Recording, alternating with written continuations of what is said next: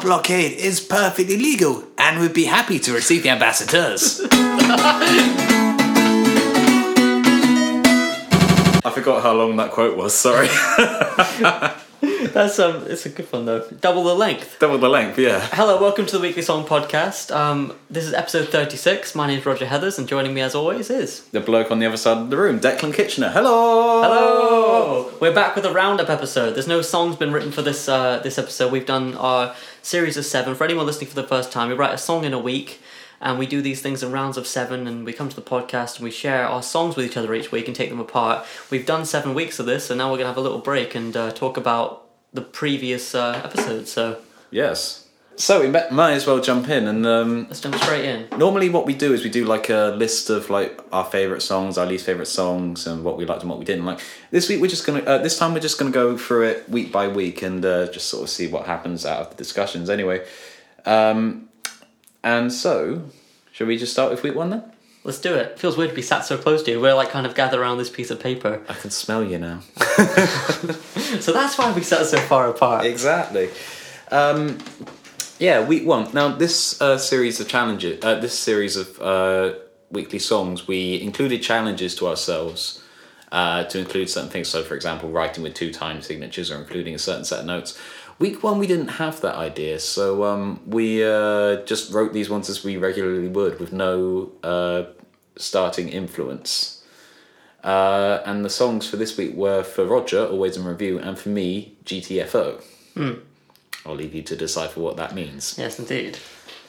So, what do you think of your song that week? I actually kind of like it. It feels odd that I wrote it at the start of this block of 7. Because it's now just one of the ones that I do at open mic nights and everything. And I don't know, it feels like it's been in my set for longer than it actually has. Yeah, it's I have one of mine like that, which I'll get to as we go through the weeks, but I know what you mean. It's like, I'm so used to you playing the song, I'm like, oh, this must be like months old, because you play it and it's tight and you play it over mics and stuff. I really like that song as well, GTFO. And it's it actually starts off the theme that you and I both revisit quite a lot of... getting out. Yeah, like moving away from trouble and trying to find a new beginning. That pops up a lot over the course of the 7 weeks, definitely in my songs. And mine, yeah. And that's both like physically moving to a different location and also like, you know, emotionally and mentally as well, that sort of way. Yeah. I kind of want to record this one, but I want to do it like Frank Turner style. So like you've got an acoustic guitar at the heart of it, but there's a rock band playing around it. That would be a pretty cool way to do it. But it's a bit of a weird one in that it starts off piano and you could almost do it like an old jazz tune if you slowed it down and were actually good at singing it. I know what you mean, actually, yeah. This wasn't the one that was influenced by Billie Holiday, was it? Nina Simone. Nina Simone, sorry, yeah. It was a little bit, yeah. Yeah, well, I thought so, yeah. It had those chords and that certain feel, in a way. Yeah, because I've just been listening to her debut album, Little Girl Blue, I think it is. What year did that come out again? 1959, I think. I know. It's got My Baby Just Cares For Me, which is one of my favourite songs of all time. Such a good bass line on that song. Yeah, one of my favourite. And just the chords are so intelligently constructed over that bass line. It's really lovely. And she wrote that one, did she? Or was that like a standard? I think that was a standard, but she put her own spin on it.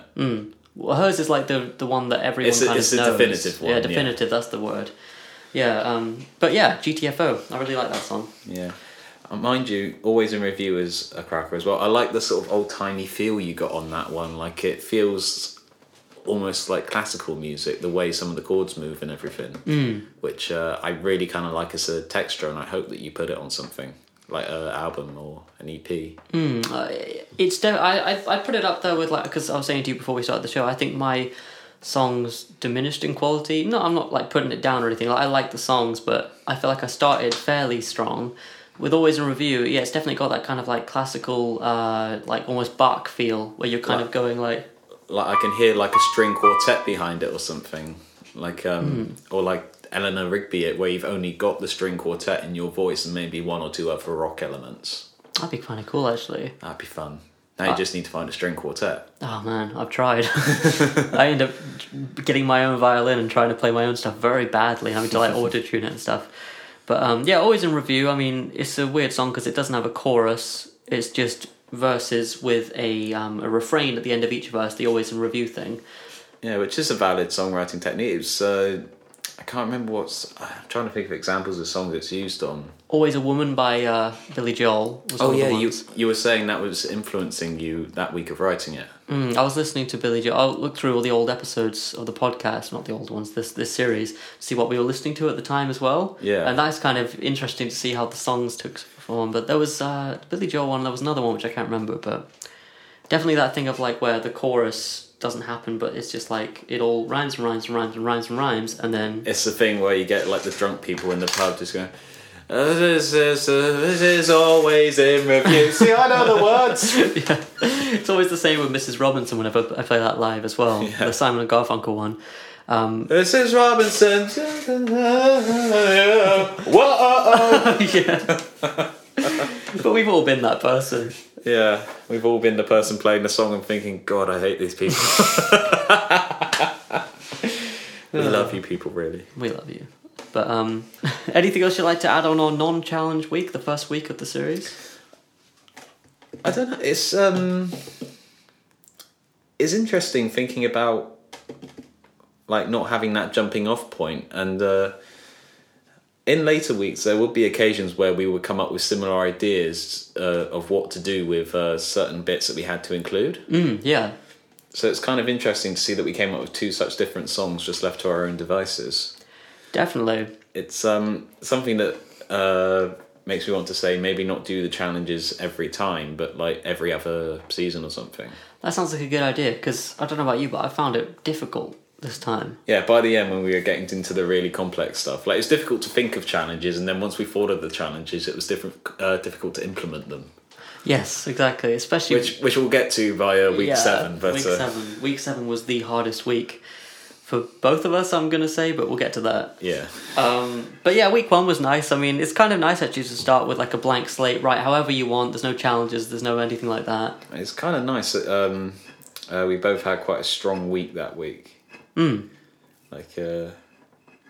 I was listening back to some of like our recordings of them, and it's weird to see how much tighter you get them over 7 weeks when you start playing them over and over and over again. Definitely. I listened back to like me doing it, doing GTFO on the guitar and thinking like, I could do better than this. Yeah. But then, obviously, at the time, we've mentioned this before, but it is always a point worth restating. We give ourselves a week to write. That means our rehearsal time is severely limited. And, you know, particularly in my case, like, I don't have the best voice in the world, so the recordings don't always come over the best. But then we're not the performance podcast, we're the songwriting podcast. Exactly. And that used to be a real bugbear of mine, the fact that I like like yourself, I like my songs to be well performed, and the fact that we come here sometimes, I listen back to my performances and I go, oh man, that's just... But then I've kind of come to peace with that, because it's almost like we're sketching out something and we're showing somebody the sketch, as opposed to it being like, here's my masterpiece. It's not studio ready, and it's not like you know, you can have ideas for other things to do with the song, like orchestration or band parts or like other things like that, other ways to develop the song, but you just don't have the capacity to implement them when you have to write it in a week and you only have one person performing it. Yeah, exactly. And it is funny though, I'm just restating what you said, but in fact you listen back to your old recordings of it, maybe on your phone, it's the very first one, you're like, why aren't you playing like the right rhythm, or like why are the words so all over the place rhythmically and things like that? Well, so I always make memos on my phone when I'm in the middle of writing, and then you'll listen back to like the first memo of 4 when you're writing them, with the fourth one being basically the finished song. You'll listen to the first one and it's just like yourself noodling on guitar or piano, and you'll spot like 4 bars of what went into the song. Yeah. And then the rest of it is just jamming away, and you think, oh, why didn't you just cut all that stuff out and focus on that, because that bit was good. Yeah, definitely. But it is kind of nice in a way, once you get some distance from the actual recording, not the recording, the writing of the thing, it's kind of nice to look back at your process and go, that was like the seed of it, and to see those initial sketches, it's all part of the process, I guess. Yeah, it's also a good marker to judge how far you've come and everything, like, because you may think nothing's changed, but like I say, I've been performing this song for about 7 weeks now, and when I came back to listen to it, I'd realised I got it much, much tighter, which is always a nice thing to realise that you are improving. Definitely, because like you say, from moment to moment you don't actually feel like it, but then you take a look at most recent one and most... the first one. I was about to say ancient, the most ancient The most ancient one. Oh, that was 7 weeks ago. Oh. Back when I was a younger man with more vigour and vim. And more hair. Oh, God. Oh, boy. Yeah. Yeah, I think that's all we have to say on week 1. It's just nice, strong songs. It's nice to have those sometimes. And now we get to week 2, and the challenges are introduced. Yeah, I think it was a guy called Dave at the famous Barrel Open Mic Night in Penryn. That's right, yeah. Who said, you should set yourself a challenge, like you have to include this chord or this line or something. Yeah. And I think we started out as we meant to go on with the challenges, which for this week it was trying to include the line, yes, but we beat the shit out of the deaf and blind school in the lyrics. Which you did that really well, and you managed to include it basically verbatim, as whole, whereas I had to break it up and everything. Yeah, I definitely tried to do that because it was a difficult one. Did you walk away thinking what the hell am I going to do with this? I think I did, but at the same time, I have the advantage, and my songs are, I think it's fair to say, a little bit more psychedelic than yours from time to time. Yes. So I was like, okay, this isn't outside of the remit of what I might do, but it's just the violence of the line. Whenever I play it, still I'm like, because my line is, we always beat the living shit out of the students at the deaf and blind school, and you put that in there as a hypocritical statement. From one of the characters in your song. Whereas I broke it up to when life beats the shit out of you and you'd have to be deaf and blind not to notice that this is true and everything. I think, did you put the lyric in afterwards? Or did you incorporate it into the song as you were writing it? Because I definitely shoved the line in there afterwards. So I did it as I was writing. Yeah. Because I had my first verse and I liked all the melodies and rhythms and everything. By the way, we're talking about Supercomputer / Emily the Healer for me and The Only Ones for Declan. Yeah, we should have mentioned that maybe. So we're not actually going to unless it comes to us and we feel like it, we're not going to play each song as it goes. So you can definitely check these out on the previous episodes, and on my SoundCloud you can hear mine. Yeah, the previous 7 regular episodes will have all of these songs on them. That's right. And for anyone who's followed the things, you'll know what we're talking about anyway. But yeah, it's funny how we attacked that challenge in a different way. Both equally valid, but yeah, I don't know. It's strange how you divided yours up and kind of used it in a different context. I like that. Yeah, I think this is also probably the song where we wrote the most different songs, still having the challenge element in there. Yeah, true. Actually, I'd be fair to say, because they do get a bit more similar as the challenges became more specific. We never wrote identical songs, but there are always elements that are the same between them. There were points later on where, because the challenge was, for example, to include a series of notes that both had to be at the same intervals for us, we were looking forward to hearing each other's rendition of that. Yeah, but then we were listening out for the bits where it was the same and everything. Yeah. Oh, Supercomputer Emily's a Healer. You started playing that a lot more live as well. Yeah, that's my favourite song from this run. So I guess we should point out our favourites too. That's my favourite of mine from this run. And I like you with GTFO, I play this one at open mics quite a lot of the time, and it's gotten, like you said with GTFO, tighter as a result. I really like the song. I quite like the way it moves along. It's quite ballady and stuff, and you know how I like my ballads. So I think this is my joint favourite. This and Untitled number 4, I think. Oh, okay. Yeah. Yeah, let me think. What else was the thing? The main thing I think of when I think of this week was just the challenge we both had to get in. Yeah. The songs came out good as well. I think we both had a relatively quite consistent run. Yeah. Despite what I just said about mine kind of diminishing. But which I would disagree with. Well, I feel you had a consistent run all the way through. I feel like you had a consistent run all the way through. Oh, thank you. That's okay. But I can't really think of anything else to say about week 2. I was definitely trying to get stuff out of my regular comfort zone, because I noticed in the past I was writing very similar songs, so I was definitely writing this one with more of a shuffle to try and ease myself out of whatever comfort zones I get myself into.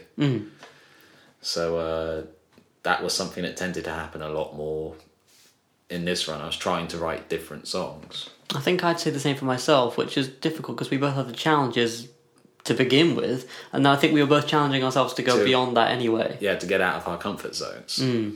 With The Only Ones, I can't quite remember all the lyrics. Were there moments where you touched on that sort of like moving away and starting anew stuff, or? No, actually, I think that is basically the one song in this run that in no way references that idea. I think these two were the only ones for me and you as well that we didn't touch on that stuff. Like mine doesn't touch on that stuff either. Like in GTFO, it's all right there in the lyrics. I've got to get away. Yeah, like the first lyric and the title. Yeah. Yeah. So for me and for you, that wasn't really the theme, but you'll see like later on. It comes up a lot. A lot. Yeah. Yeah. I mean, I don't know, like, you got to bear in mind as well, like, I don't know if we've kind of explicitly said on the podcast, we're like moving to a new city, like starting anew and everything at the end of this year. So literally throughout the episodes, we're getting closer and closer to a moving date. Yeah. So, yeah. So that is naturally going to bleed into every single one of our songs. And it did. It did, yeah, It really big time. I think that would be my biggest weakness of the whole run, is that all the songs are more or less about the same thing, with a couple of exceptions. Yeah, me too. I'd say that's the same for me. I wish I'd have kind of... What I've done in previous series of songs is I've kind of touched on a lot of different things, and with this one I didn't so much.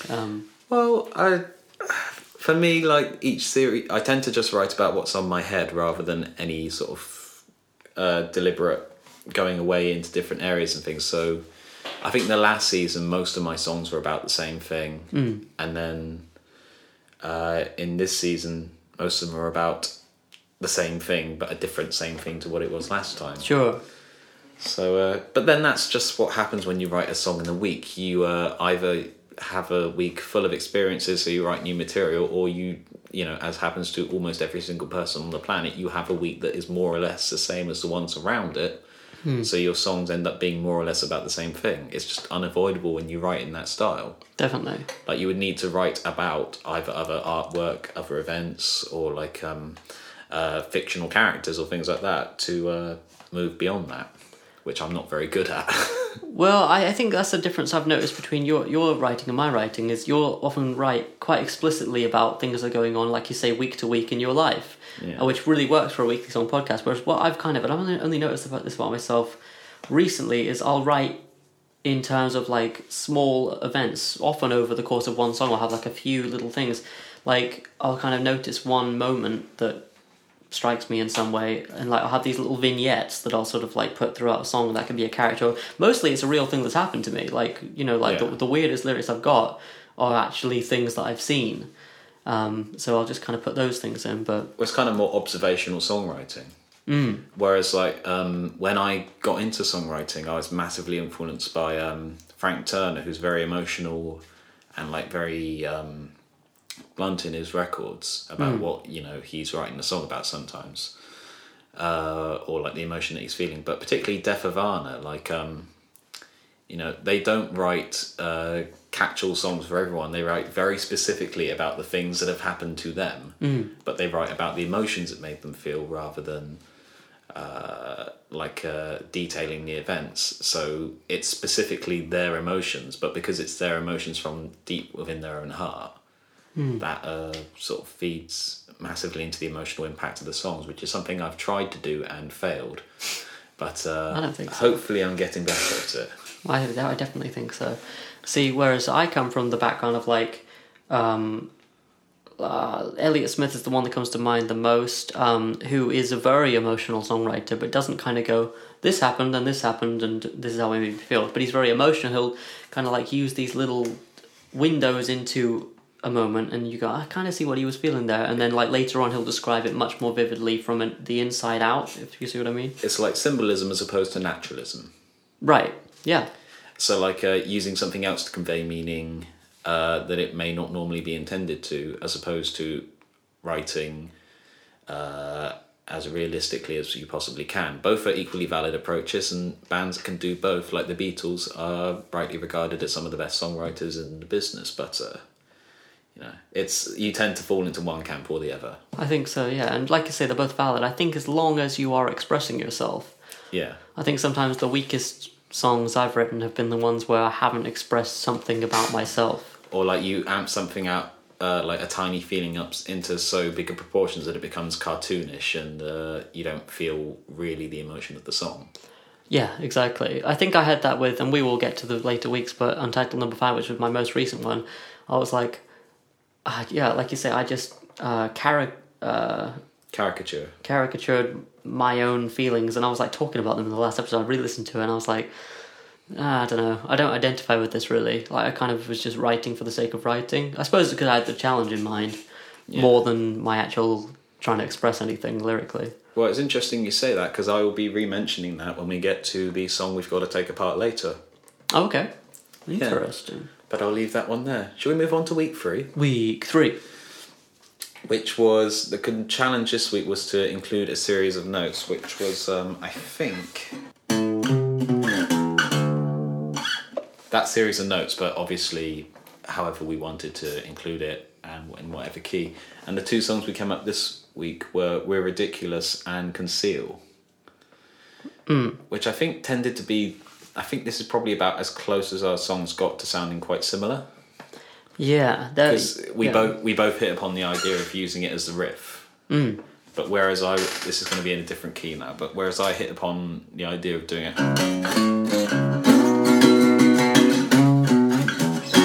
Whereas I used it as a rock riff, you used it as a piano riff. A little bit like this.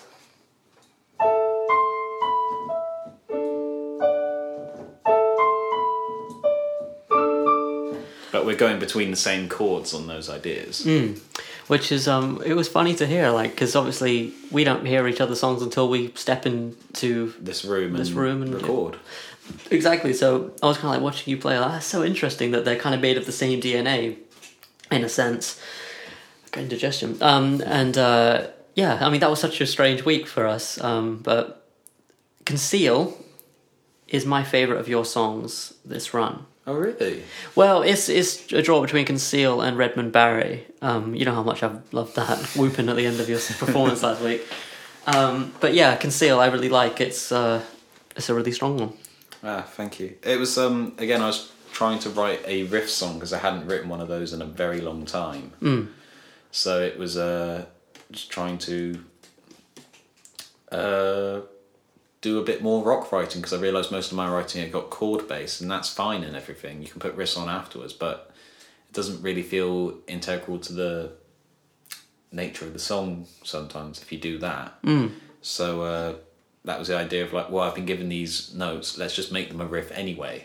Yes. Which I think must be a similar experience to what you had. Well, sort of. I mean, like, I think that's something you're quite good at, is like making it so that notes, you can put a series of notes into an actual guitar riff, and I'm not very good at that kind of thing. So with me, I was just like, what chords can I put underneath these notes, and what will they fall on, to make them sound good?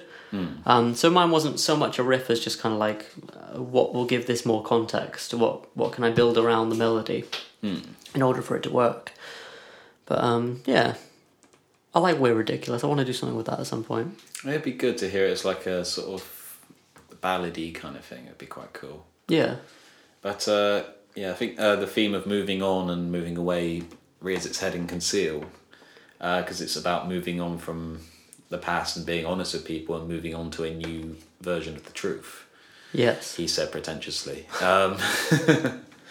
I won't go into it much more than that, but, it is about moving from one state of affairs to a more honest state of affairs. Yeah, absolutely. And I don't know, I mean, I don't want to create too tenuous a link between our songs each week, but I can kind of relate to that with mine.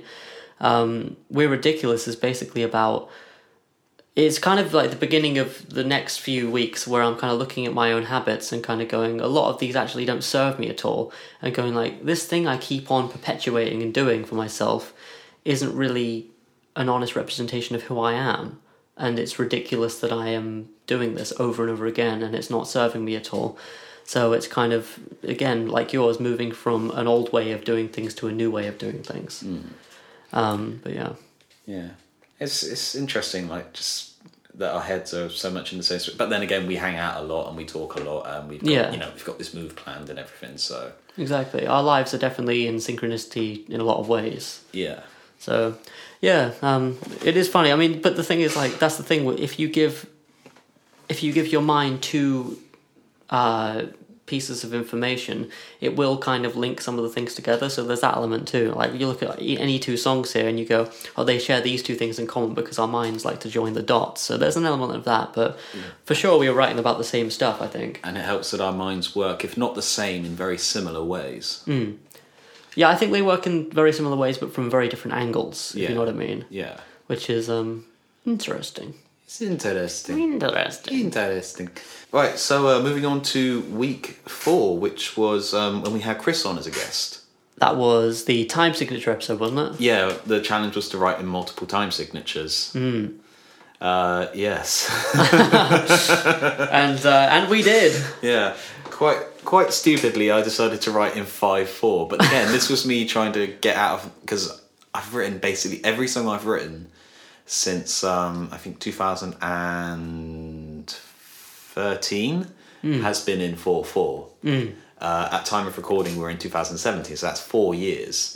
So I was desperate to try something else rather than just stick like 4/4 and then an alternate timing in there. I wanted to write in something difficult. Yeah, you went really in the deep end, I think, with this one. Well, I wanted to write in 7, but then I couldn't get my piano to metronome to 7. So I ended up writing in 5 because my piano could do that, which ended up being why I had the... And again, I was trying to write more riff-based stuff, so it ended up being...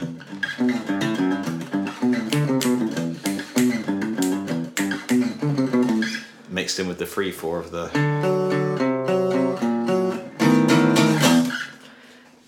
It's a great song. I think for me, there's got to be the second place winner for my favourites of yours. It's just... I said this at the time on the show. I'm trying not to repeat things I said back then, but it's one of those riffs, and they're very rare. There's a very small handful of them that work in an alternate time signature groovily. Yeah, it's one that I want to do with a band once I can convince them to count to 5, and once I get a band together. But like, I think I've been listening to the new Queens of the Stone Age record that week, so I was trying to go, how weird can I make this and it still work? Yeah. But that week you had Ginny as well, which was a fantastic song.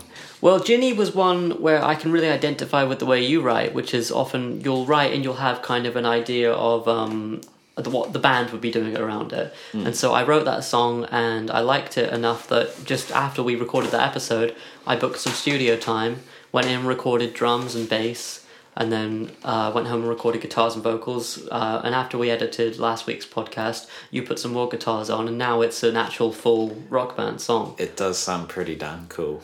And it's going to be on Winter Tape 6, isn't it? That's right, yeah. Yeah.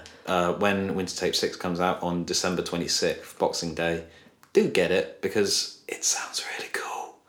Yeah, so far so good. But it was quite nice to kind of go, I'm going to write this song and then record it fully, and I did. And but it's nice to hear you do like proper full-on hard rock. Like, because I love like everything you do, because I'm pretty much your number one fan. But I do love it when you go full-on rock. This is why I love Winter Tape 5 so much. Like, it feels like a rock EP, like a blueprint for things to come. Yeah, definitely. I mean, I've always had that in my... It's always been in your repertoire. Like you said, you started off with like slightly more punkish bands and everything, didn't you? Yeah, I've been through a few weird phases. Like when I started off, I was like into 70s classic rock, and then I went to sort of like 80s and 90s punk. But yeah, it's definitely still there. But yeah, I usually go for the ballads, but it was nice to kind of go full on with Ginny. And it's funny how with you said your riff was quite influenced by Queens of the Stone Age. Ginny was basically my version of what the hell is it called? Walk? No, Billionaire from Songs for the Deaf. Oh, the first track on that. Yeah, I wanted an opener that was something akin to that. Yeah. What's the full name of that song again? You say I'm worth nothing, but I feel like I'm $1 million or something. Yeah. Something like that. Something like that. Yeah. I can get it on my phone if we're feeling pedantic enough. Nah. But yeah, it's funny how we were both influenced by Queens that week. Yeah, but then you said there was also a slight Foo Fighters influence as well. Yeah, definitely. There's a part on well, like basically the outro of the song, which is also foreshadowed at the beginning, where I kind of do this thing that's just like Walk, where I've just kind of got this one high note that's being screamed in a certain rhythm that's very much like Foo Fighters' Walk. Again, interesting you mentioned the Foo Fighters. That will come up later in my song dissection later. I don't know. We don't know what each other's songs are, do we? No. I don't know if I've dissected mine before. I really hope not. Yeah, that's the thing. Like, it's looking back, like thinking, like, okay, I've got all of these songs. Which ones haven't been done on the podcast? Yeah, and a surprising number have, because we do this every week. Yeah, which is really quite strange. Like, most of my catalogue is weekly songs now. Yeah, me too. Well, actually, yeah, it's getting up there. This is why you originally started, wasn't it? To get you more songs to do on EPs and albums and things, wasn't it? Exactly. And it's nice. It's nice to have these bunch of songs. It's really like a really satisfying feeling at the end of like a certain run to look back and go, wow, 7 songs, cool. Yeah, I'll keep maybe 2 or 3 of them. But like that feeling of like I wouldn't have done this otherwise. Like I would have just maybe slacked off this week and maybe written differently that week. I don't know, but just the fact that I feel like it's one of those things, like a commitment thing, like we're kind of running partners and we're meeting every morning on the corner. If one's not there, you let the other one down. Yeah. So we have to write, or else you come to the podcast with nothing. Well, it's also good practice, like in terms of, I think if by some miracle a record executive listened to the podcast, phoned us up and said, you've got 24 hours to write a hit song, I reckon you and I could both probably do it. I don't know about a hit song, but maybe. Well, just a easy pop song, but like with interesting chords and words and everything. I agree, yeah. It is nice, that challenge, whereas some people would really struggle and it's just forcing ourselves to get better. You said self-congratulatory. I mean, to continue the self-congratulatory thing, well, not really, I'm just joking, but I don't know if you ever get this, but people always go, how do you write a song in a week? I couldn't do that. And the answer is, I couldn't do that before I started doing it. It's just the practice. Yeah, you sit down and you write and you panic and you stress and all your hair falls out and then you write a song. Yeah, covered in hair. Yeah. You write a song covered in hair. But this is the week we had Chris on as well, which he wrote out on a limb, which had I think, was it at least 4 time signatures? One of them was 4.5 time. Well, he had all those time signatures and he had freeform time as well. Yeah. that was one hell of a song. That was really good. Yeah, it does slightly make you feel inadequate when the guest comes on, they do a better job of it than you. I mean, at least, having said that, at least he closed out that show. Yeah. Like, because usually the guest goes first and he was like, I want to go last. And if he'd have gone first, I'd been like, oh, what am I supposed to do now? I can't follow that. So it was kind of good that he went last. But yeah, that's Lunacy. Lunacy, Chris Baker. You can find him on SoundCloud. And does he have a Bandcamp? He doesn't have a Bandcamp as far as I know, but he does have lunacy.co.uk, which links directly to his website, and he's got all his EPs and stuff up there. So check that out. That's pretty cool. He's really good. He's like, if you're into Sufjan Stevens or anything, he's kind of got like a similar feel to that. Just like really cool, compositionally done compositions. Compositionally done compositions. There we go. Fantastic. Maybe a title. Yeah, so anything you can think to say about week 4? Further?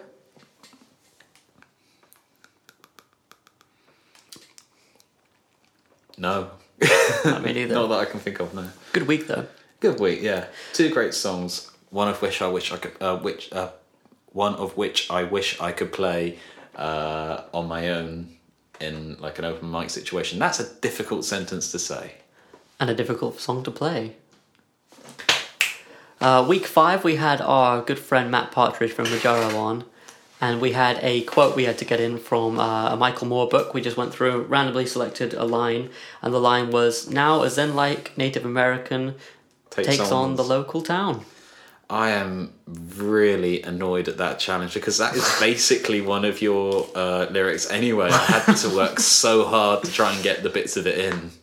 Well, because I knew it was going to be such a lyric that slots into my songs, what I did that week is I put all the lyrics down the side of the page in the margin, 1 per line, and then each song now was a lyric now, Zen, and did it that way. Which is a more involved way of creating the challenge and everything, fulfilling the conditions of the challenge. But yeah, I knew it would be easy, so I wanted to challenge myself a little further. But Yeah, and then Matt really took me aback because he did a song Transcendental, which was like funny. Yeah. I didn't expect to do a funny song. I'm annoyed because I wanted to be the first one to do like a funny song on the podcast. Yeah, I really didn't see that because I mean, for anyone who doesn't know his music, and you should, it's majaro.bandcamp.com. It's usually like grungy, cool Queens of the Stone Age, like stoner rock stuff, like Nirvana, Queens of the Stone Age, like that really sort of heavy, weird but cool. Yeah, and yeah, kind of like angular riffs and stuff. But he came and he played like almost like a Western style song, like that. I said to him at the time, it's like a theme for like a 1960s Western movie, and yeah, it was a good song as well. But it just made me laugh the whole time. It's just really funny. It's good. just not what we were expecting, but it was really, really cool. Yeah, and what was your song called again that week? Momentum. Now, if I'm completely honest, I can't completely remember how it went. Could you remind me? I've listened to all these since, but I think it was the one that had the riff in the verses, which went.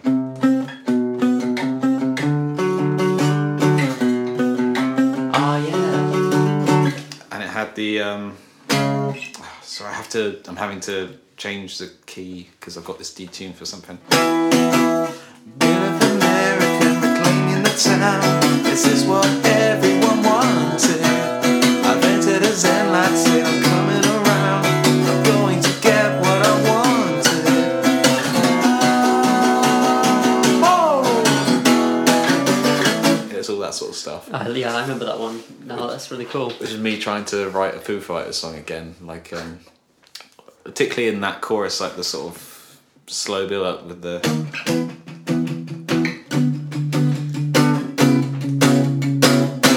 Which I can't do at the moment, but it entered into like the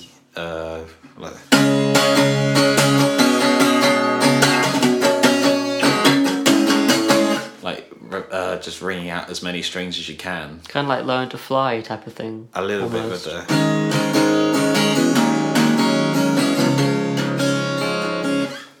We love you, Dave. We love you, Dave. Did you say at the time that you had to like cram the Zen-like line in at the last minute or something? Well, it's a bit of an odd one because I got the music kind of quick, and then I texted you saying I've got the music but no words. I'm gonna stop for the night. Then as I was entering back into the house after writing that bit, I suddenly had the idea of how to fit in Zen-like Native American into the second half of the chorus. Then I just wrote the rest of the words in the next half an hour, worked out how to sing them, and sent you a text 45 minutes later saying, right, I've got the whole song now. That's kind of cool. Which is a bit of an odd one. But again, it's about trying to go on to a new place and trying to get away from things that are holding you back. Yeah. And I think both of us were quite explicit that week about that topic of what you just said. Mine's in the land of the rentless. Yeah. And it's about basically Bart Simpson getting his own factory and owning his own place to live. Like, imagine the freedom of that, having your own I remember place. You saying that at the time. And yeah, just in the land of the rentless, and don't know, it's almost a song about worrying about moving away in a sense. But then we've had all this before, haven't we? Like you've mentioned things like that in Clover, where you skip forward into the future and you know, where you've moved away to a different town, you've still got your worries and everything. Yeah. And I'm pretty sure we've both used it at other points in other of our songs, but I can't remember all of them at this very moment in It's time. really hard to like remember the details of songs looking back, isn't it? Yeah, it's odd because we get used to this pattern of we write a song and we only have to remember the details of it for a week. So like going back to GTFO, I was thinking like, what on earth do I have to say about this? Like, this was years ago. And not only that, but what do you have to say about it that you haven't already said to you on the podcast? That's the thing, we're trying our best not to repeat ourselves, which is always a bit of a challenge with these roundup episodes. Yeah. But yeah, I think this week was the week where the challenge was the least intrusive for me. How do you mean? Well, in terms of like, it just felt I was writing my own song and I didn't have to... I wasn't struggling to get what I needed to do in. Whereas other weeks I felt a bit strung up by the fact that I needed to get certain things in there. This week was probably the easiest week for me to do it. I can definitely see that. Same for me, yeah. Wait, have we mentioned what the challenge was? We have, of course we have. Yeah. Then, like, Native American takes on the local town. I must say the lyrical ones were the easiest for me. Like, the other ones were, like, actually compositional challenges, where the lyric ones are just like, you got to get this in somewhere. Which, it's almost more like of a novelty than it is a challenge. And it was challenging as well, but yeah. Well, it depends on how you write as well. Like we were saying earlier, like,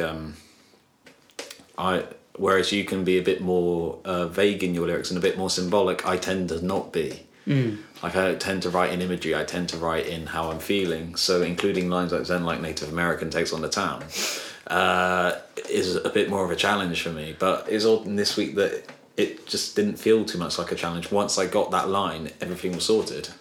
Yeah, and that's we said this last episode as well, but that's the funny thing with challenges, is like, we might stay in the same sort of remit of what we'd write, like, were it not for the challenges, but with the challenges you stretch this way, which might be more comfortable for you than me, and then we're stretched this way, which might be more comfortable for me than you.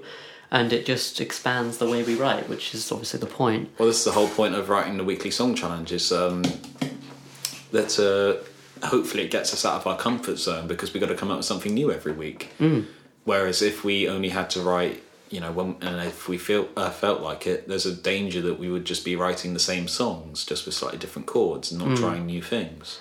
It makes you very self-aware, I think, as well. Like, because we have to have this conversation as part of the roundup episode in each week. Like, I've discovered the tropes I tend to go back to and, like, the cliches I use, which I wouldn't have known. Exactly the same with me too. Like, particularly on things like my piano playing, I've learnt strengths of mine and weaknesses of mine and what I'm trying to do to get out of them.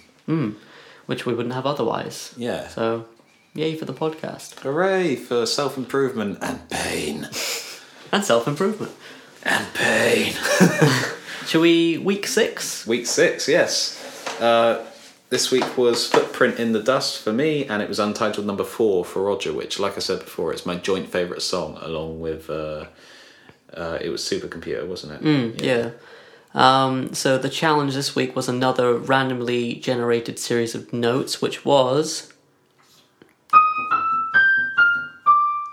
And we could change the key or the modulation or anything like that we wanted, but we had to include those notes in that order. And as opposed to the last time we did this, which was Concealing We're Ridiculous, we came up with very different ideas of how to do it. Because once again, I put that into my main riff for the chorus, but you just put that into like a ghost note and like this flick at the beginning of a song.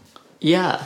Which are really outside like your normal style, like this sort of like hyper energetic, almost jazzy sort of piano. Yeah, and we've spoken about how we've tried to like challenge ourselves even outside of the challenges that we set ourselves, like timing and lyrics and stuff like that. So I wasn't trying to challenge myself with this. I was like, okay, I'm going to try and write a song that like I'd normally write. But when I went to write, the first thing that came out of my fingers was some jazz. Yeah, it's odd when that happens. Like you sit down to write and then you suddenly come out with a different genre that you're used to, and you think, let's go with this week. Let's see where this happens. Yeah. See where this takes me. So I just jazzed all over the place. Beg your pardon? I think that's a title. Oh no.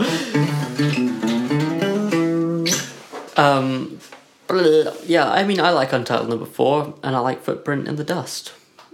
I think apart from the song that happened next week, that's my most in-jokey referencey song in terms of referencing another piece of art. Doctor Who, right? Yeah, there were like at least 2 Doctor Who references in there. At least 3, actually, I think. It is kind of cool when, like, I'm not saying this is something that is completely unique to me, and certainly not, but I like it to see when we take on each other's songwriting traits a little bit. Like when you use maybe some literary references or something like that, and maybe when I use more riff-based stuff, like we kind of take on each other's writing style. Like that has literally, we've had an episode in the past where I think, what would Roger do? That was the title of the episode. Like, right. I think that more than I like to admit. I do the same sort of thing with Ginny. I was thinking, like, what would Declan do riff-wise here? Or, like, what sort of section would a band do if this was Declan's band playing around him? Yeah. So, but it's cool. I mean, it's also with the guests as well. Like, it's always astounding to me how unique other writers are to each other. Yeah. And when you might do like a minor chord there, they might do this sort of weird major inversion. I'm like, what are you doing there? You know, and like that's always an interesting thing to bear in mind. I totally agree. But can't really think of anything to actually say about this song. Apart from it touches on for mine and title number 4, it touches on the same themes of moving away, but from a more jaunty, upbeat, finger clicking angle. Yeah, that's pretty cool. I think with my one, I was beginning to realise that I was maybe retreading the same ground a lot. So I was deliberately trying to do like the dual character perspective thing, like have one person want to go away and one person wondering why they went away. Very cool. I like that you did that in that song. Well, like I say, it's Baby's first dual perspective, but other than that, like me trying to get out of the mould. But I think that's all I can say for this week. Yeah, me too. Not really too much else to say. So we'll move on to the final week, which was last week. Cool. So moving on to week 7, which was the last week of challenges, last Songwritten, and it was last week. So just check the episode below this if you want to hear them. For you, it was Untitled number 5, and for me, it was Redmond Barry, and this was the most difficult challenge. I am so sorry for thinking of it. Well, I said this last episode, but I took it too literally, so in a way, I've got myself to blame as well as you. But as well as me, I'm not absolved of blame. It's just you. But yeah, shall we explain quickly what it was again? Yeah, basically the last week's challenge was to write a song with the same chords forwards as backwards, so that if you wrote down the chords of the song, there would be a point in the middle where it would be like the middle chord, and then it would be identical each way. Yes, which it was, like you said, the most difficult challenge, and but it was a nice way to close. At least that wasn't like it didn't get harder from there. Just imagine doing this as the first week of the challenge. That would have been dreadful. But I think, like I say, between your song previous week, Redmond Barry, and Conceal, my two favourite songs of yours. Redmond Barry. I mean, if you haven't heard that song, people listening to this, go back and check out the last episode. A Sports Commentator in Another Life, or whatever it's called. Listen to Redmond Barry. It's such a good song. It's just... I can't say enough good things about it. I'll leave it at that anyway. Yeah, to be honest, that was probably my shortest song, but it's also the one where I knew exactly what I wanted to do beforehand. In terms of like it just goes up a chromatic scale and then all the way back down again, because I knew, right, okay, forwards and backwards, got to keep it simple, might as well just do that. I did put a couple of extra sections in there, but other than that, it was just about trying to keep it the same backwards as forwards and not lose my mind while doing it. Right. And then it was just coincidence that I happened to watch Barry Lyndon that week, so that's where all the words came from. Well, I think you sold yourself a little short with that, with the chromatic thing. It's cool that you had a plan and that was the going up and the down, but you didn't just go C major, D sharp diminished, D minor. It was like you were doing like... Those are the first 3 chords, but are they not? I mean, I've probably got that wrong, but... It's C sharp diminished, D minor. But then from then on, you're using like really weird chords that just happen to have that next chromatic note in them, and God, the melody just works so well with the chords, and then you finish on this final grand resolution, which is such a strange resolution. Yeah, it's an odd song, very strange for you, I must say that. Yeah, like it is basically me just writing about a film I watched. It's not writing about my reaction to a film I watched. It is literally just about the film. Like it's it is a bit of an odd one, but then that sort of chromatic rising and descending technique is a technique I've used before. In fact, I've used it in other songs in this run. Just because I know I can get these weird but interesting chord techniques out of it. So it's not anything really revolutionary. It's just like, chords going up, chords going down. Bed goes up, bed goes down. Bed goes up, bed goes down. But it was a really cool one. It reminds me of something from... have you ever heard the album Hunky Dory by David Bowie? Yes, you recommended it to me and I bought it on your recommendation while you were watching me buy it on your recommendation. Oh, yeah. I have a terrible memory. What do you call it? But it reminds me of something on that. Something like... something similar to like Andy Warhol, or more like Life on Mars, that sort of thing. All that is grand praise. I do think Life on Mars has got one of the best chord sequences ever. But it's definitely got that same sort of grandeur and like strangeness to it, like. Because, like, when you played it, you know exactly what it's about because you've seen the film and you basically wrote a song about the film. But I was like, this is so moving. Why? It's Kubrick, damn it. But, yeah, and I think I kind of had my weakest song, Untitled number 5. Even the title, like, come on, Rog, be more creative than that. You called your last one Untitled number 4.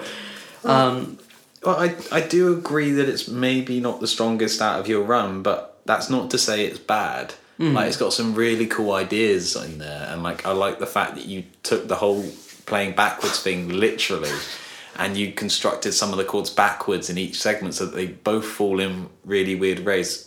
So you've got these like really interesting like melodic things happening in each half, and just this. I know this is a bit of a meta perspective, but you know, I had a physical reaction during listening to your song for the first time when you put the end of Winner's Circle in. So like if you ever put this on an album or something, Winner's Circle has to be at the start so you can do like that whole like that's what you're going to do with weekly songs 29 to 42, yeah, which will be a really cohesive listening experience, which is pretty cool. Yeah, it will be interesting to have that. However, yeah, I don't know, I mean, I think what I can kind of come to peace with about this song is like, it's, to me in my mind, it's less of like a cool song that I'm going to use for other stuff and more of like a writing challenge that brought out some interesting things here and there in the song. I don't know. Yeah, it's I'm not really down on it. I'm making it sound like I'm really down on the song. It's okay. It's not bad, but it's I like other ones in the previous series more. But I do like the fact that you were constructing both ends backwards, as it were, so that they both sound slightly weird but slightly cool. Yeah, it's kind of weird how like the first 3 chords of the song are... I would never start a song like that usually, but it's just so that at the end it can go... And then you've got things in there that are designed... I think the with Free Closed Eyes thing, which is designed backwards so that when it goes the other way it sounds weird and everything. Yeah, so you got like that... The first part that you just said was... With 3 closed eyes I felt inside like I was drowning. And then the other part's like... wait, what was it? This is difficulty of doing a song backwards. Oh shit! Go and listen to the episode. That's Go and listen to the episode. Yeah, it's on there, and it's really cool, like how it sort of subverts itself. But you really have to like put your mind backwards to kind of think of what that would be back. Well, I know what it would be backwards, but I can't think of what the lyrics were as well. That's the thing, like you said earlier, we do these things like so much a week at a time, like, and then once you're done, the podcast is out. You think, okay, I'm forgetting that song for a little while. And then you move on to the next stressful week. The next stressful week. The next pain that will lead to my inevitable heart failure. It's gonna happen. As well as assault. But it was like, it's definitely a challenge to end on the backwards and forwards thing. Mm-hmm. Like, God, if we'd started with that, I don't think we would have continued with the challenges. No, I agree. If anything, it's really nice that we started on just writing. Like, that's enough of a challenge to start off a series with. Just we wrote a song, and then obviously I'm just reiterating what we've said before. But then our friend Dave gave us the challenge, and to include challenges each week. And then by the end, we're reversing chords that play the same forward and backwards. So we definitely progressed through the challenges, which is kind of nice instead of going the other way around. Yeah. But it's kind of we've both had very consistent runs. I think it's just nice that we started off quite strongly as well. Like definitely your first 2 songs are absolutely amazing, and GTFO is quite cool, and then Conceal is kind of cool as well. Yeah, absolutely. So it's like, I don't think you could honestly hand on heart say any of these songs are bad. Which I know in past runs, like I've had songs that I wanted to disown almost immediately. Yeah, I remember this time last run, you had your doubts about some of your songs, and you were going, some of them could be stronger. Because it took me a while to get into it. Last couple of times, I tend to have writer's block at the start of doing these. And so to have something nice and strong out the gate just is a nice positive mindset, which enables you to sort of keep going. Good for morale, isn't it? Personal morale. But I'm looking at your list right now, and like, it's not just being nice, but there's no point where it kind of dips and goes a bit below the quality. Like, it's all just just good quality songs all the way through for you. I would say the same. I know I've said like Untitled Number 5 isn't as strong as the others, but it is still a really cool song. Yeah. So like you've had a very consistent run as well. Like I'm just glad it's been a good series. it has, hasn't it? Yeah, and our guest songs obviously really good. Yeah, as always. As always, the guest songs are always really good. They always show us up. Yeah, bloody guests. just such a oh look at us, we're artists. I'll show you how it's done. So that is the 7 weeks. Is there any thoughts that you would have over the whole 7 weeks then, now that we've done it week by week? Well, we kind of touched on a couple of these things, but I think I touched on the same lyrical ground quite often. Yeah, we both did, I think. But that, in a way, that in itself is quite nice, the fact that we shared quite a lot of the same lyrical themes. And it's not to say that songs with all the same lyrical theme are necessarily bad things, just as long as you keep approaching it from different angles. I mean, look at something like Rumours, for example. That's an album all about the breakup of two couples. But, that's literally all the album is about. Right. But it is one of the best-selling albums of all time. Yeah. And there is a reason for it. It's because all the songs are good and they are all different from each other. They're just attacking the same topic from a different perspective, and it gives them a continuity. So it's not to say that writing for the same subject every week is bad. It's just bad if you keep attacking it from the same angle, which is what we were both trying to subvert, I think, towards the end of the run. Yeah. Trying to find new ways to talk about things. Yeah, I agree. I definitely agree. The other thing that stands out to me is that next time I'd like to write more simply, because I think when I have simpler choruses, my melodies are much stronger. Having said that, we've had these challenges this time, so it's going to subvert that, and that was like we said, that was the point of the challenges, to get us out of that comfort zone.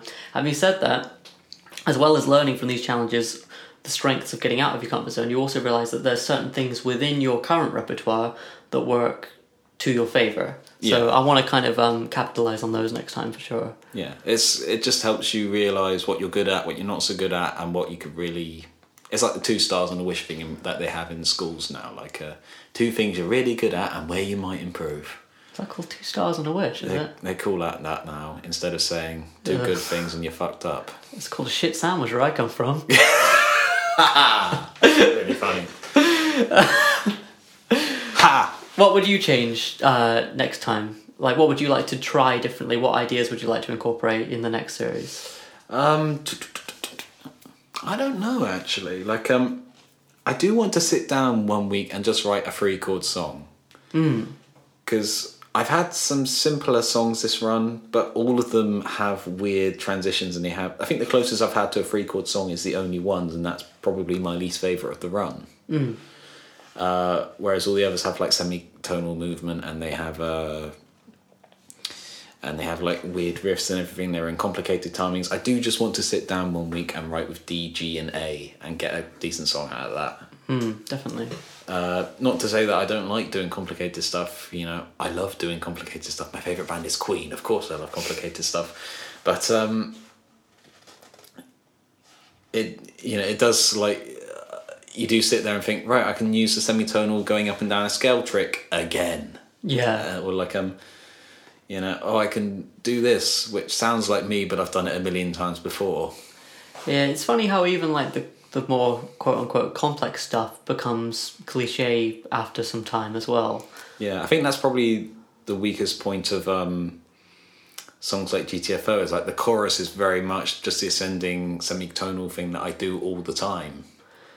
But there is a certain point where, like, you know that much more than anyone else. I do the podcast with you, so I see you write these songs as well. I see you perform these songs on a regular basis at open mics and stuff, and I can't always tell your tricks you're using. I think you know them because you use them. I suppose like everyone's their own harshest critic, isn't it? Because they know exactly where the cheats are, what they're proud of, what they're not so proud of, and everything, and like where it's taken a lot of effort and where it's come easy as pie. Well, it's like with guitar playing as well. Like before we started the podcast, we were having a jam on our acoustic guitars, and like after we finished, you were like, "It was cool that you were doing that particular thing or whatever it was." And in my mind, I was like, "No, it's not," because like I'm so used to that's just cheating. In my mind, I'm just kind of doing pull-offs or whatever it was. And the same with songwriting. Like people might go, "Oh, wow, it's cool that you did that chord change." I'm like, "What do you mean the tone up chord modulation that I always do. Yeah, I do that every week. Yeah. But I don't know. Yeah. But I think it's interesting that we're both thinking like go maybe a little simpler. Which we said last time, I think, as well, and it didn't work. Well, it's true, but I don't think after this series we could go much more complex. Yeah, I think we've hit maybe our peak of complexity for the time being. It'd be nice just to write some songs again. Yeah, definitely. Just regular. Because I think we haven't actually properly said this, but next series is probably just going to be no challenges. Yeah, we may bring the challenges back for like the series after that, or maybe the subsequent series. But like it's too much to do on a week by week basis, and we were already repeating challenges within this run. So I think if we did this again, I think we'd have to sit down and plan what we were going to do over the 6 or 7 weeks. That sounds like a good idea. Yeah. So we don't end up with like 2 include this line challenges or 2, include the series of note challenges. Yes, absolutely. Yeah, next one will be easier. Yeah. A lot easier and nicer. Yeah, but I think that sums up most of my thoughts on the run. Yeah, me too. I mean, it's been a good run. I've enjoyed it. Been a strong run. Yeah, exactly. Pleasant run. I would say that. Morning run. I don't do those. Nor do I. You used to. I used to. Oh God, I should again really. Right, shall we move on to dissecting other songs that we have brought in from the past? Yeah, let's do it. Cool. I believe I went first last time, so it's up to you to start this time. Okay, cool. I'm just going to go up to the piano, and then I will play a song from the past. Okay, so I'm over at the piano, and this song is called It's the Least I Could Do. Oh, I fucking love this song! Oh. Sorry, oh god, I do really love the song. It's one of my favourites of yours. Thank you. It's a hard one to sing, and when I wrote it, I could sing higher notes than I can now. So, so we'll see how this goes. Like a little paper bag, I lay down next to you. Oh, is this just what we do? Pass it on to somebody new. Well, I got carried away, 'cause there's a first time for everything. Yeah. Maybe they've stolen our fire and passed it on to somebody new. It didn't happen till now. I've been under spells all of my life, so I can tell these different colors we choose. They make me look like somebody new. I started out with the best intentions, and now it's easier to offer myself. And I started losing my best intention, and now it's easier to offer myself. Yeah, now it's easier to offer myself. Like the island we need, I stayed harbor to you. Oh, it's the least I could do.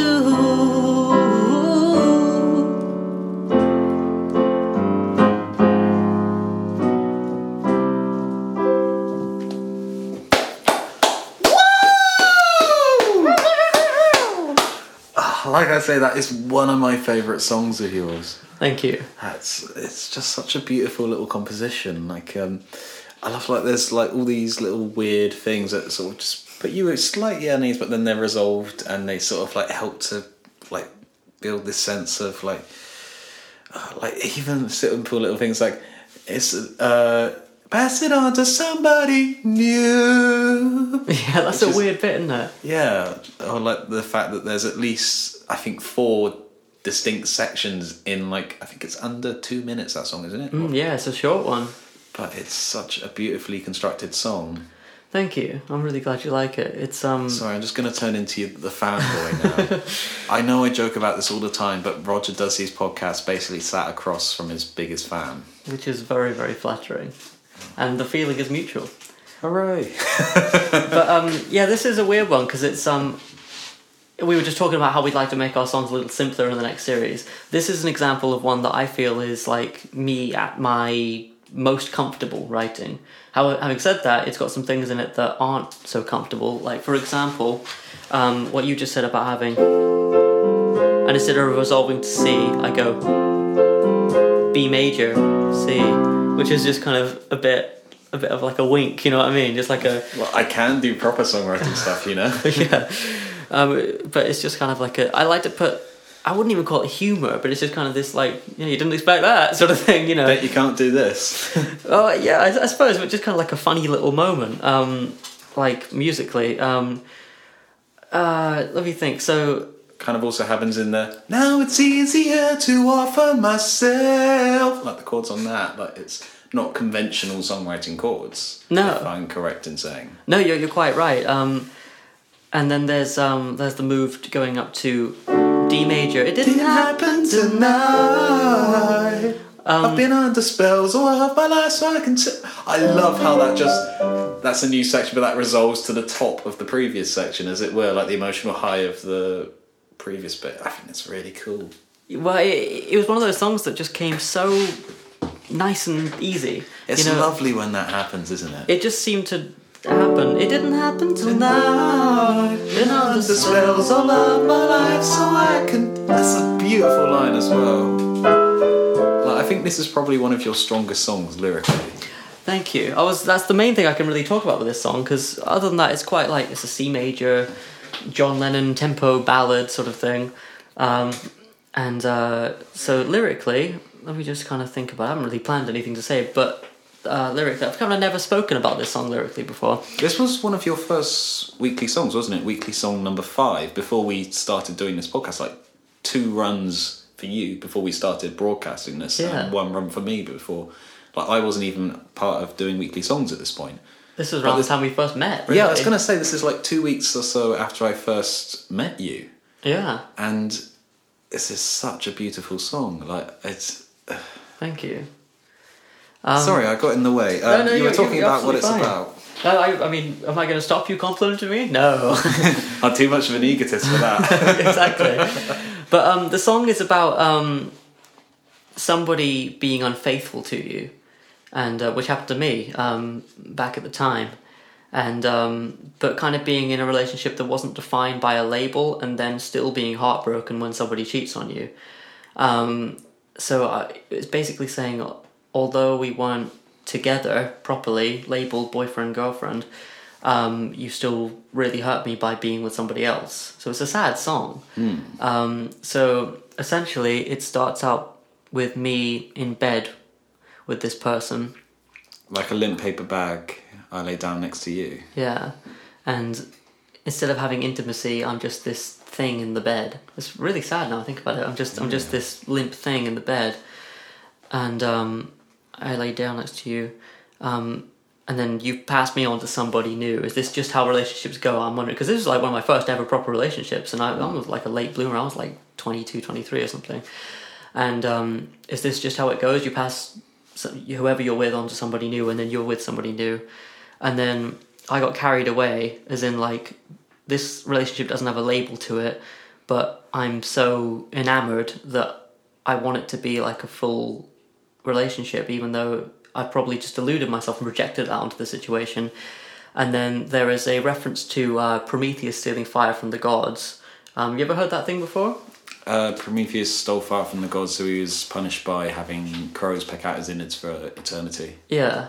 So it references that, and maybe they've stolen our fire, i.e. our love, and passed it on to somebody new. Again, that, like you said before, even at the D major part, it comes back around to to that bit, passing it on to somebody new, obviously, you know, the breach of trust in the relationship. And then I've been under spells all my life, basically saying this relationship has come so late in my life that I haven't ever experienced this before. So I felt like I knew this was going to be something good. And then obviously the different colours we choose makes me feel like somebody new. Which is basically, tell me if I go on a bit too long with this stuff. No, please, it's really interesting. Just annotating line by line, I suppose, at this point. When you're with someone, be it, you know, romantic or a friendship or with a family member, you take on some of their personality traits. Like, I heard something recently, like, you take on the traits of the 5 people closest to you in your life at the time. Whether that has any truth to it or not is up for debate, but I think definitely when you're in a relationship, you pick up some of their traits and they pick up some of yours. So the different colours we choose, you end up changing each other. Exactly. For better or worse. For better or worse, and then you're both different hues or colours, using that as the metaphor there. And then let me think. I started out with the best intentions, and now it's easier to offer myself. Yeah. I like that's kind of like seems a bit optimistic for me though. Like, you've had this happen, but like after going through this, you now find it easier to offer yourself up for more experiences. That's what I've always got from it though. You nail on the head. Yeah. Basically, like, I was always, and I think I'm a little bit past this now, but I was always quite afraid of intimacy. You know, I think everybody suffers from that. You have to look inside and see your innermost stuff and let somebody else peer in and see that same stuff. And you've got to be completely honest about it as well. Yeah, and that's hard. And I struggled with that for a long time. So with this relationship, although it didn't work out in the end, I started out with the best intentions. And even though this ended badly, next time with someone, I know how to do a relationship, I think, now. At least more than I did before. That's basically that line. And then at the end, I'm saying to this person, although this hasn't gone the best way, like, we're still close and I will stay harboured to you, as in I will be friends with you. And it's the least I could do. Well, the least I could do is absolutely nothing. But like, I do love that one. That is such a beautiful little song. Thank you. And like I say, it is absolutely one of my favourites. And I just love, like, there are little tricks in there that sort of take it apart from just being a C major like run around. Like, you've got the D major on It Didn't Happen Tonight. You've got the A flat, B flat, C thing happening occasionally in there on your whims. And you've got like the B major to C major movement and things. It's just a beautiful little composition. Thank you. And if you want to hear like your mastered version of it, you can find it on Winter Tape 4, am I correct? Yeah, you're correct, yeah. Which, if you go onto his Bandcamp, is it free or is it like £1 or something? It's like a couple of quid or something, yeah. But it's like a 12-track album. Yeah, it's like a full-on proper album, but it encompasses a little bit of everything you like. Yeah, it's a weird one though, because with that album, it's like, if somebody hears that song, you go, oh cool, I'll check it out. And then like the first song you hear is like Notorious B.I.G. So it's kind of a weird one. Well, it's kind of got a mixture of like your more experimental side, your hip-hop stuff. You've got some beautiful ballads on there, like Ladder to the Sky and everything. The Long Cruel Day, which you did with Joe from Pea Green Bow. Yeah. Which is a beautiful little song. I've told you it's before, a sweet like song, isn't it? I told you how before, like that came on my phone on shuffle, and I thought, this is really cool. I don't think I've heard this song. I think I maybe like heard it once before. Who is it? It's Roger. God damn it, it's Roger. But yeah, that was a good one. It reminds me definitely of a specific period in my life, which was when I was working in Truro, and when I first met you, because we've told the story before, we met at Casbar, and every week I'd come along and play my new weekly songs before it was a podcast or before you were involved or anything. Yeah, you just started off doing... I think the intention initially was you were going to do this once a week for a continuous period, but then you had to stop at 7 because of commitments and things. But then that's worked out to be quite a nice little number for us. It is, yeah. 7 days in the week, 7 songs, that sort of thing. Because much as we would love to do this every week, we do have like lives to lead and we do have things to do. And doing this challenge does rob us of a lot of free time. It does, and while it's nice, it's also like you said earlier, like I personally started this challenge to get like songs for EPs and albums.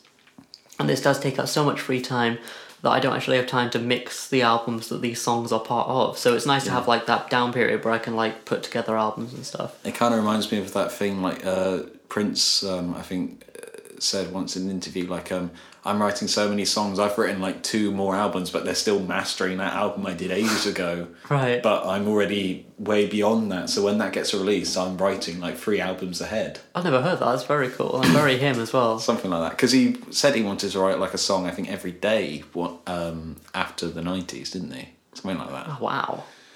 Yeah. I like how you're telling me Prince facts. Like, well, there was a documentary about Prince on the BBC a while back. It was quite a good one. I don't know how accurate it was, but oh, you have to send me the link to that. That sounds good. Yeah, if it's still on there, I'll show it to you. If it's on iPlayer or something. Probably.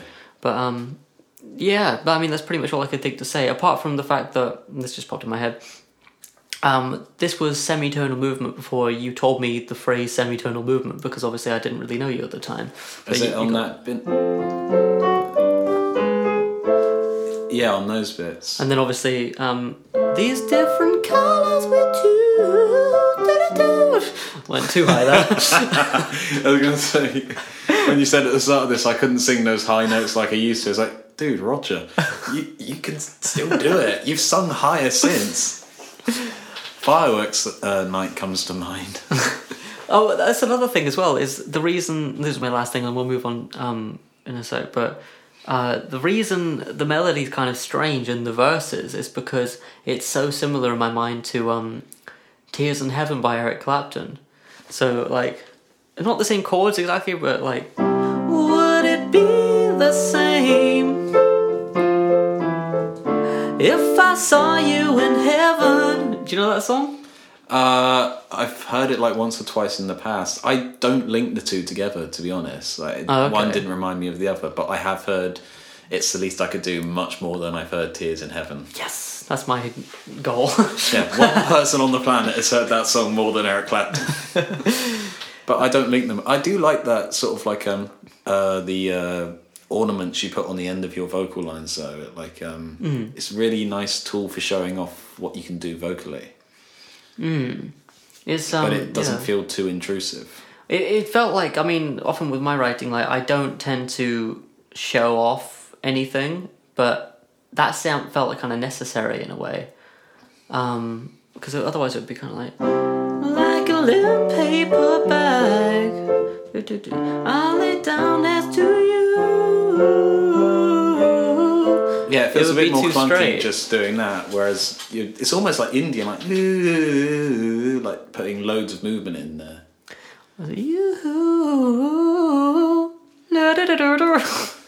Yeah, but you know how Indian vocalists tend to put a lot of movement between their phrases. That's what it makes me think of. Oh, okay. That sort of stuff, like really. Yeah, like I know what you mean, where they're going all over the place to like put ornaments on their melodies. Well, that's it's the least I could do with Indian ornamentation. And I want to know what your song is. What are you going to take apart? My song is not as cool as yours. It's another weekly song, oddly enough, from when I first started doing them. Ooh. It's weekly song number 2. It's called Memories, which is one of my... Oh, cool. I like this song. One of my favourite songs that I can't actually perform properly. And now, to perform Memories, Declan Kitchener. Damn. Give me 1 second, I'm just going to tune up a tick. Cool. Right. Okay, just a quick note to start off beforehand. I'm tuned to C# standard because there is a bit in the chorus. Basically, I wrote this in standard tuning, and then when it came to writing the melody, I actually realised I wrote a melody that I physically cannot sing. Like, my top note is the open E of a top guitar. Like, that's my top note, and the top note I need for this song is a G. Okay. Which I can't actually hit properly. So I've had to tune the guitar down 3 semitones to do it. It's a song called Memories, and I may need a couple of goes at this, but it goes like this.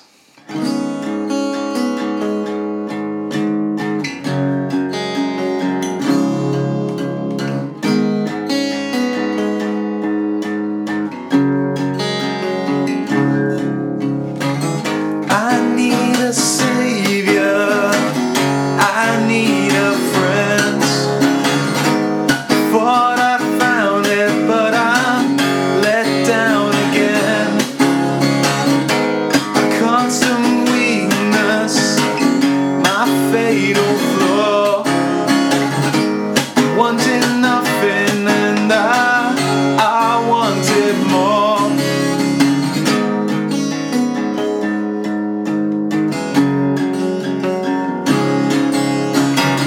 You stopped believing, I held the faith. Gave up looking, but I never gave up the chase. 1,000 moments burned in my brain. 1,000 moments I will never get back again. Memories keeping this flame alive. Memories all I've got tonight. Memories stopping my new start. Memories a burden on my heart.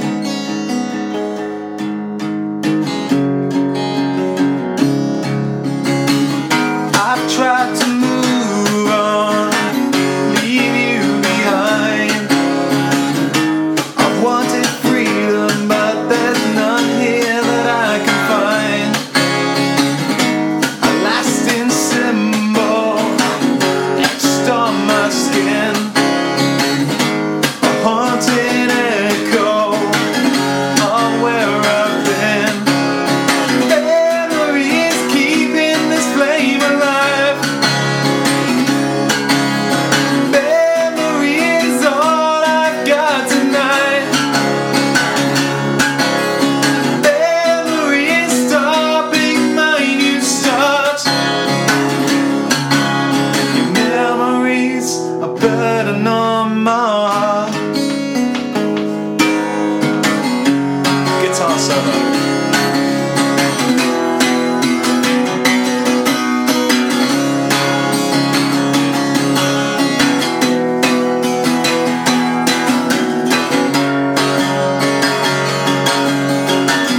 Your image in my head, your memory, what you said. Your image in my head, your image, your image, your image stays in my head. Your memory, the words that you said. Your image stays in my head. Your image, your image. Memory is keeping this flame alive.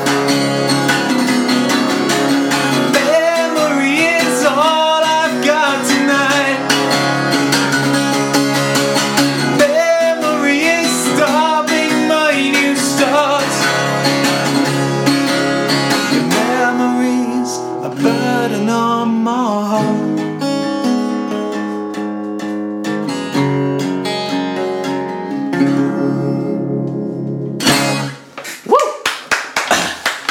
I really do like that song. That is a nice one. I wish I could sing that properly in standard tuning, but it just takes too long to retune every time at open mic, so I don't tend to perform it as much as I want to. Yeah, I have the same thing with detuning as well. But with that song, a couple of things really stand out to me. First of all, the chorus has got like one of the most catchy melodies. It's not very difficult, it's just... But then it doesn't have to be difficult. I mean, think of all the catchy songs that we both enjoy. Fair enough. But also it's very you in a couple of ways. One way is that the verse and the chorus have very different feels, especially when you're kind of singing the last line of the chorus, memory, and then and then that riff is the other thing I was going to say. Really, it could just be strummed chord, which is what I do simply. But then you kind of got it so every eighth of that is like picked. It's probably the most stupid way of putting it, but yeah, basically it's like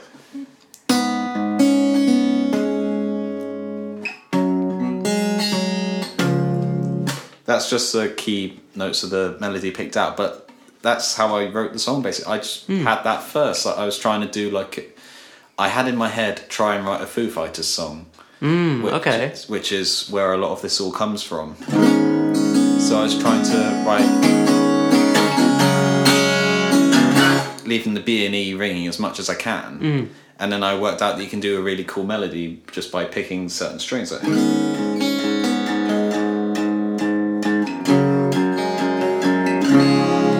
which just helps give it a bit more identity instead of just like being another strummy thing. Absolutely. So which Foo Fighters song was this influenced by? It feels like In Your Honor era to me. It wasn't influenced by any of them in particular. It was just like trying to write a Foo Fighters style song. Yeah. Which is why it goes to those big like G and D chords for the chorus. Like the chords for the verse are B minor, A and E. Then it just goes to G, D and E for the chorus. Memories keeping this flame alive. Which just keeping all the chords major is kind of in a chorus for Foos tends to be a thing they sometimes do. Yeah.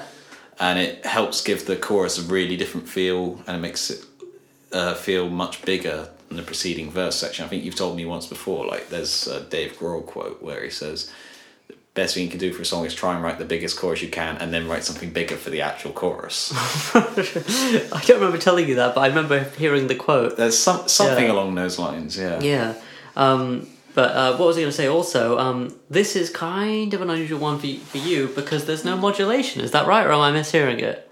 There's no modulation, but this is back when I didn't do modulation at all, and I still try. Oh, of course. I still try not to.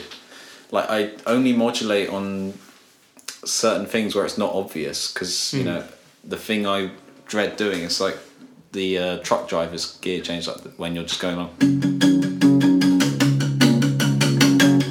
You've run out of things to do, so here we go.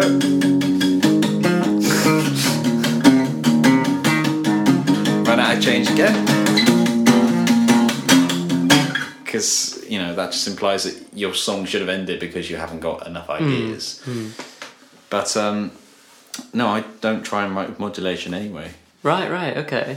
It's funny, though, because, like, with all these challenges, I've almost started to, probably quite wrongly, identify your songwriting with, like, complex chord changes and modulations and time changes, but that's more like the constraints of the challenges we've had more than anything else. It's also just something I've started doing just subconsciously to get the chorus sounding different.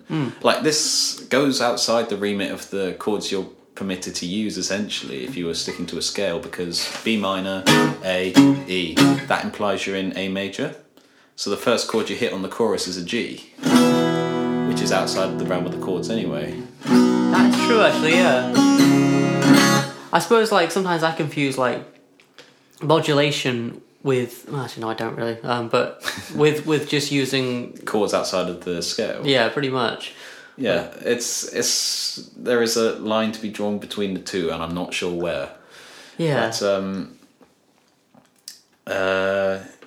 yeah, there's not really a lot else apart from that song musically, other than the bridge bit, which is almost a rip from Steve McQueen by The Automatic, because it includes that sort of like just chasing my tail, that sort of same rhythm as your memories in my head, little words, things you said, but then I thought I can't do that for 4.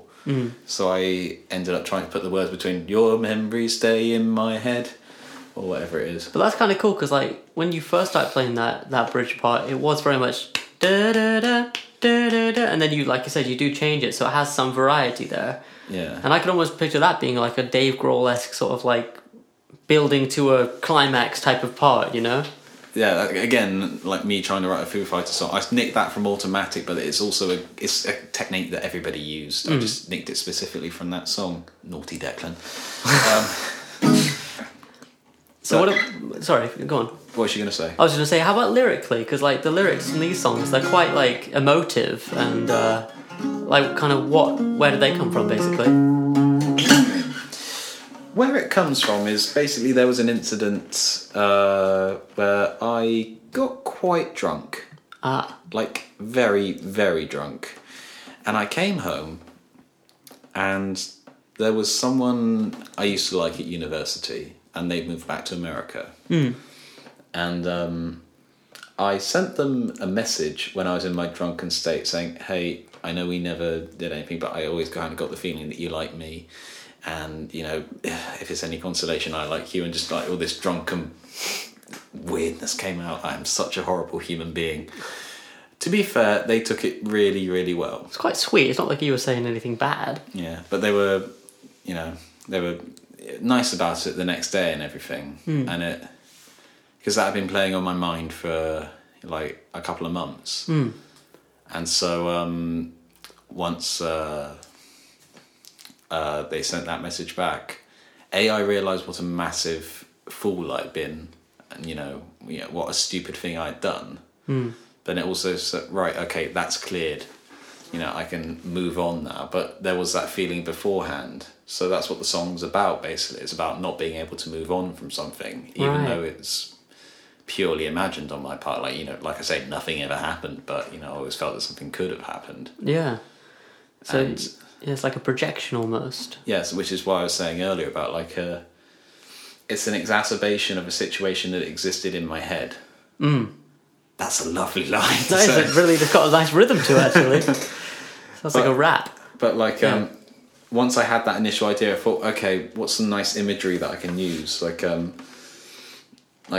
lasting symbol etched on my skin, like implies that, you know, I got a tattoo of them. I don't have any tattoos, much to my shame. But it's just a nice line that developed that point in the song. So it stopped being about me and started becoming about a character. Right, yeah. That had more or less the same experience of me, but moved further on than I did. And then the chorus just basically just speaks for itself. Yeah. Memory is all I've got tonight. Memory is stopping my new start. Your memory is a burden on my heart. Like, it's just not being able to move past the memory of someone. Do you find that as a songwriter you tend to do that thing quite often where you will project a certain imagined image onto a situation? Because I know I do. I have done in the past. I'm trying my best not to do it as much anymore. Yeah. But sometimes it works, and like I said, I do like this song, and if I get into band scenarios, it's one of the first songs I tend to suggest doing. Because it's relatively easy chords, it's just a big rocker, and I like the melody and I like the words. But at the same time, I don't think I'd write it today. No, I couldn't see you doing that, actually. I remember, because obviously, like you said at the beginning before you played or after you played song, I can't remember, this was in the period where I was releasing my weekly songs on SoundCloud, where you didn't have a podcast, and then you started writing weekly as well, but just kind of sending me like video or audio of your songs. Yeah, I was sending you video on private videos on YouTube about all of these. Yeah, and but the reason I say that is because that was definitely in a different era of your writing to what you're writing like now. And it's just interesting to see how your writing has changed over that time, don't you think? Yeah, well, it's the same thing if you look back, however far you've been writing, you look back at, like, you know, like when I listened to your Skeletons EP, I thought, this can't be Roger. Like, it's not complex enough, it's not like weird enough and everything. But, you know, you were younger then and I was younger. I wasn't that much younger then. It's like maybe a year or two at most. Must be about 2 years at this point, mustn't it? Getting close. Yeah. But it is strange how we change. Isn't it strange how time makes your appearance change? Make it stop! It's out of my hands, I'm only a clock. Yeah, but no, it is... Oh, and like I say, like, there are songs that we like from the past of ourselves that we've written that we would suggest for future projects, but at the same time, they're rare and limited in number, and this is one of the few examples where I would quite wholeheartedly say to someone, can you sing this and play this? Well, I just fiddle off with the guitar in the corner for about 5 minutes. Yeah. As opposed to something from around the same period, like the song Poser, which I was never happy with. Yeah. But I would never suggest that to do with anyone now. Yeah. Just because I'm not happy with it at all, and I don't think it stands up to my critical standards. Whereas this one is just kind of it does. Long story short. Yeah, well, exactly. But it is nice because for me they're rare as well. Those old ones. Like, I'd love to kind of see you with a band playing this song. I mean, is the long and short of it. It would be really cool because there's something nice about an old song that makes it all the way to a current project or a future project. Yeah, like essentially I have less avenues than you to get these songs out into the world, so I have a massive backlog. But older songs in that backlog tend to fall out quite quickly. Whereas there are a few, like Bring the Light to Me and this one, which tend to stay in there. What do you think makes this song stronger, in your opinion, than the other ones from that era? I like the words more. Much as I wouldn't write them now, I do like the words, and I do think it's... Again, not to sound pretentious, but it is kind of like something a lot of people can have had similar experiences of. Yeah. Like particularly after you stop seeing someone, like, you know, your thoughts are for a while just purely dominated by the person you were just with. Yeah. So like you either try and push them out and move on too quickly, or you wallow in them and you just get blocked off from moving on anyway. Yeah. So, but other than that, I just really like the riff, and I really like the chords, and I like the words. Yeah. And I want to do a big 10-minute guitar solo in the middle of it. It was funny, that throwback when you were playing and you went, guitar solo. I was like, it's been a while since I've heard you say that over a song you've written. That used to happen a lot. I just don't say when they're meant to be anymore. They're still in there in my head, but I just cut them out because it doesn't make for good radio, essentially. But that one is kind of structurally required to do it so that you can get into the bridge bit. Oh yeah, I suppose it is, actually, thinking about it. Because it goes from G to A to B minor. Your image in my head, which you can't just do a riff and then into that bit. Well, you can, but it wouldn't sound as good to me. One other thing I was thinking is you're in like C sharp now, aren't you? C sharp standard. C sharp standard. So when you first wrote the song and recorded it and sent the video to me, was it in standard or was it in C sharp standard? It was in C sharp standard. I was intending to put it back up to change it up 3 semitones so you would have the actual recording sound. Hang on 1 second. I was intending to shift the audio up 3 semitones so it would sound like it would on a regular tuned guitar, which it would be in this key.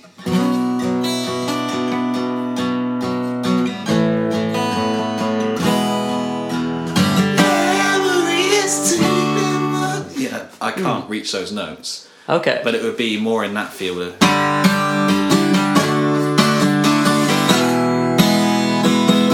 It falls there as opposed to being 3 down. Okay. It's always interesting to kind of see what the intention was as opposed to the execution, because I know with mine as well, the two are quite disparate sometimes. What I intended for a song to be like, what it actually turns out like, and what changes I have to make is all part of the process, and it's interesting. Like, it doesn't help that I don't have the greatest range in the universe. Like I say, my top note is... anything above that is just beyond me. So I have to write quite low down songs. Right. Like bassy tenor songs, yeah. Yeah. Anything else you could think to say about the song at all? That's about it, I think. Memories I keep in this flame alive. Memories are all that I've got tonight. But I do just want... so many of us, even like one from this run, Momentum, where I have to sing it an octave below, I do just want a good, powerful singer to just sing it up in those proper ranges where I can't. Yeah. One day. One day, hopefully, fairly soon. Fingers crossed. Toes crossed. Everything crossed. Right, I think that's about it for this run of the Weekly Song Podcast. Thank you very much for listening if you've been tuning in for the past 8 weeks. It's been lovely having you here. If you want to get in contact with the show, you can email us at weeklysongpodcast@gmail.com. You can leave a comment on the SoundCloud or a review on iTunes, which would be massively appreciated. They can find Roger Heathers at... rogerheathers.com. which links to your website and your Bandcamp. That's correct. They can also find you on your SoundCloud profile, which is probably in our favourites on this channel. That's right, yeah. And the same thing goes for me as well. My channel is on there as well. Absolutely. We don't know exactly when we're going to be back yet, but hopefully, I'd say around Christmas period, we should be getting at least something out. something. Maybe a teaser for you. You'll definitely know when the episodes proper are coming back because there will be a teaser beforehand. And maybe like a Christmas special a week before or something. Yeah. Fingers crossed, hopefully. Yeah. Like we said, we are planning a move, so this all depends on that. Like, everything's a bit up in the air at the minute. Yeah, we'll keep it loose, but also we'll keep you informed. Yeah, you'll know if you keep subscribed to this channel, or you will know when we're coming back. Absolutely. We look forward to seeing you again with simpler songs. Fingers crossed. All right, let's see you in the future then. Ta-ra. See you in the future. Ta-ra.